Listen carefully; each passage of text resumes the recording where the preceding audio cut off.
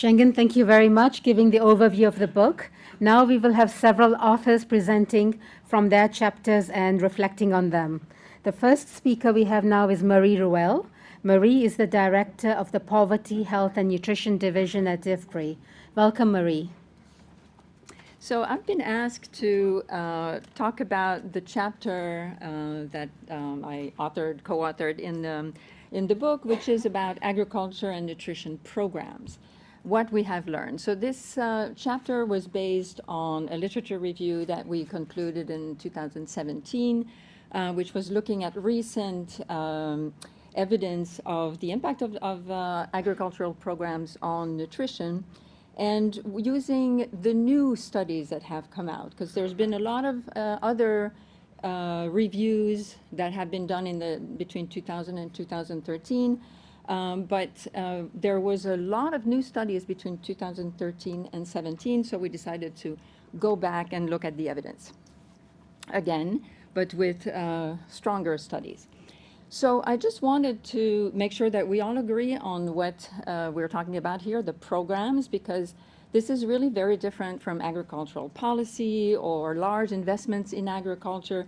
It's the kind of small programs that people implement, governments implement, or NGOs, non-governmental organizations, local or international implement, and target the poor household, poor farmers, the ones that don't necessarily have access to the innovation and large investments that happen in agriculture. So what these programs do, so they focus usually on trying to improve the nutritional status of young children and of women. They focus often on what we refer to as the first 1,000 days, and sometimes they focus on other members of the household, but really they've been recently trying to focus more on the first 1,000 days because they want to improve nutritional status. And I think the world has understood now that we need to focus on the first 1,000 days as a priority if we want to reduce stunting. The package of intervention usually includes an agriculture intervention, which is often, and if not always, promoting production diversity. So the assumption is that people just don't have enough nutrient-rich foods in their diet. So if they produce it, they will be able to consume it, improving their access and their intake of these kinds of foods. So you think of vegetables and sometimes small animals or other type of livestock. A second type of intervention is behavior change communication. In order to meet the objectives of improving nutrition, you need the behavior change communication.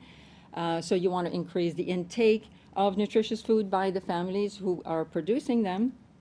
And you want to improve also their practices related to nutrition, health, and sanitation and hygiene in order to achieve nutrition outcomes. And most of these programs also have a women's empowerment set of activities. This is the example from Helen Keller. I have to say not all programs are that well designed. There's a lot of variety. But Ellen Keller developed this model, and many have used it, and Ellen Keller itself has really refined it over time. And has a strong model. Now, the question of whether these programs are implemented properly is another thing, but the design is good.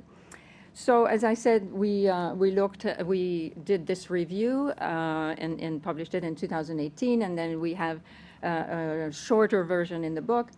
And so we found, to our great surprise, actually, 45 new papers between 2014 and 2017.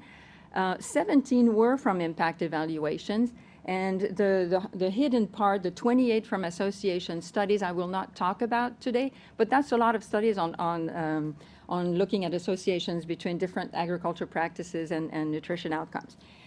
In the 17 evaluation studies, there were different types, as I said. Some were biofortification specific, others were the homestead food production, home garden that I explained, for which I explained the model.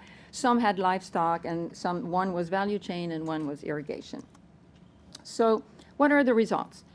Well, we find that certainly nutrition-sensitive agriculture programs work. They do improve a lot of things, especially now, the new wave of studies that we reviewed were all programs that were a lot more thoughtful about whether or not they wanted to improve nutrition and how. So I think we had impacts before in terms of making sure that programs are not just implemented as agriculture program and they expect a miracle impact on nutrition. No, now the programs were thought through, well designed, well targeted if they wanted impacts on stunting, well implemented, then yes or no. We don't really have all the information about how they were implemented, but they were definitely better evaluated than the programs that had been reviewed in previous reviews in the 2000 decade.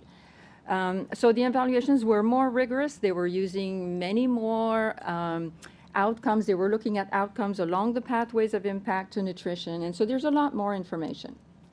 So the findings are that indeed these programs have an impact on household level food security, on access as intended, on access to more nutritious food and better diets. There's demonstrated impact on diet diversity of mothers and children. When it was looked at, it was usually statistically significant. There are impacts on micronutrient intakes through more nutritious food being available and accessible. Impacts on sometimes micronutrient status. Not everybody looked at that. This is more invasive. You need to have some blood tests done for that. There were also impacts on knowledge and practices following the behavior change communication interventions. And all of these things were much stronger. The impacts were much stronger when you saw the best programs that had the behavior change communication intervention, that had the women targeting women and also having actions to empower women, but also when they had a WASH component, a water and sanitation and hygiene component, and when they offered micronutrient fortified products using the agriculture intervention as a platform to distribute those to either the children or the mothers. So you can see all that it takes to improve nutrition, as Shengen mentioned, the multisectorality of improving nutrition and especially stunting nutrition in young children. On the other hand, we found that there was, when you put all of those eggs in this basket and you end up having some impacts on stunting, but most studies actually did not have an impact on childhood stunting. Even those that were well designed and that had a good evaluation with large enough sample size, which was an issue in previous studies, it just wasn't there. So I'm getting now to the punchline of our reflections. Are programs becoming too complex? If we really insist on improving stunting, are we going to have to do all of the things that are in my bullet 2 in order and bundle it all up in an agriculture program? Otherwise, we won't have that impact. Why do we want agriculture absolutely to be responsible for reducing stunting is the big question. So we recommend that agriculture does something else. We recommend that agriculture moves away from trying to focus only on reducing stunting, but focuses on what they're really good at, which is to improve diets, improve availability and access of nutrient-rich foods, improve the diets, and improve the diets not just of the mother and the child, but improve the diets of every member of the household. None of the other members of the household were measured. Like, what's the diet diversity of an adolescent girl in a household that received this intervention? No information.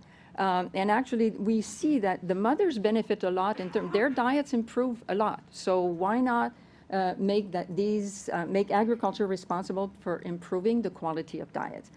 The other point that we saw from both the association studies and the intervention studies was the fact that each program had to take into consideration the context in which it was implemented. There is a lot of diversity in context, and the impact, therefore, will depend on the gender issues that are in a certain environment, on the market availability. And so this is another important conclusion from us, the importance of considering context when you design these programs. Thank you.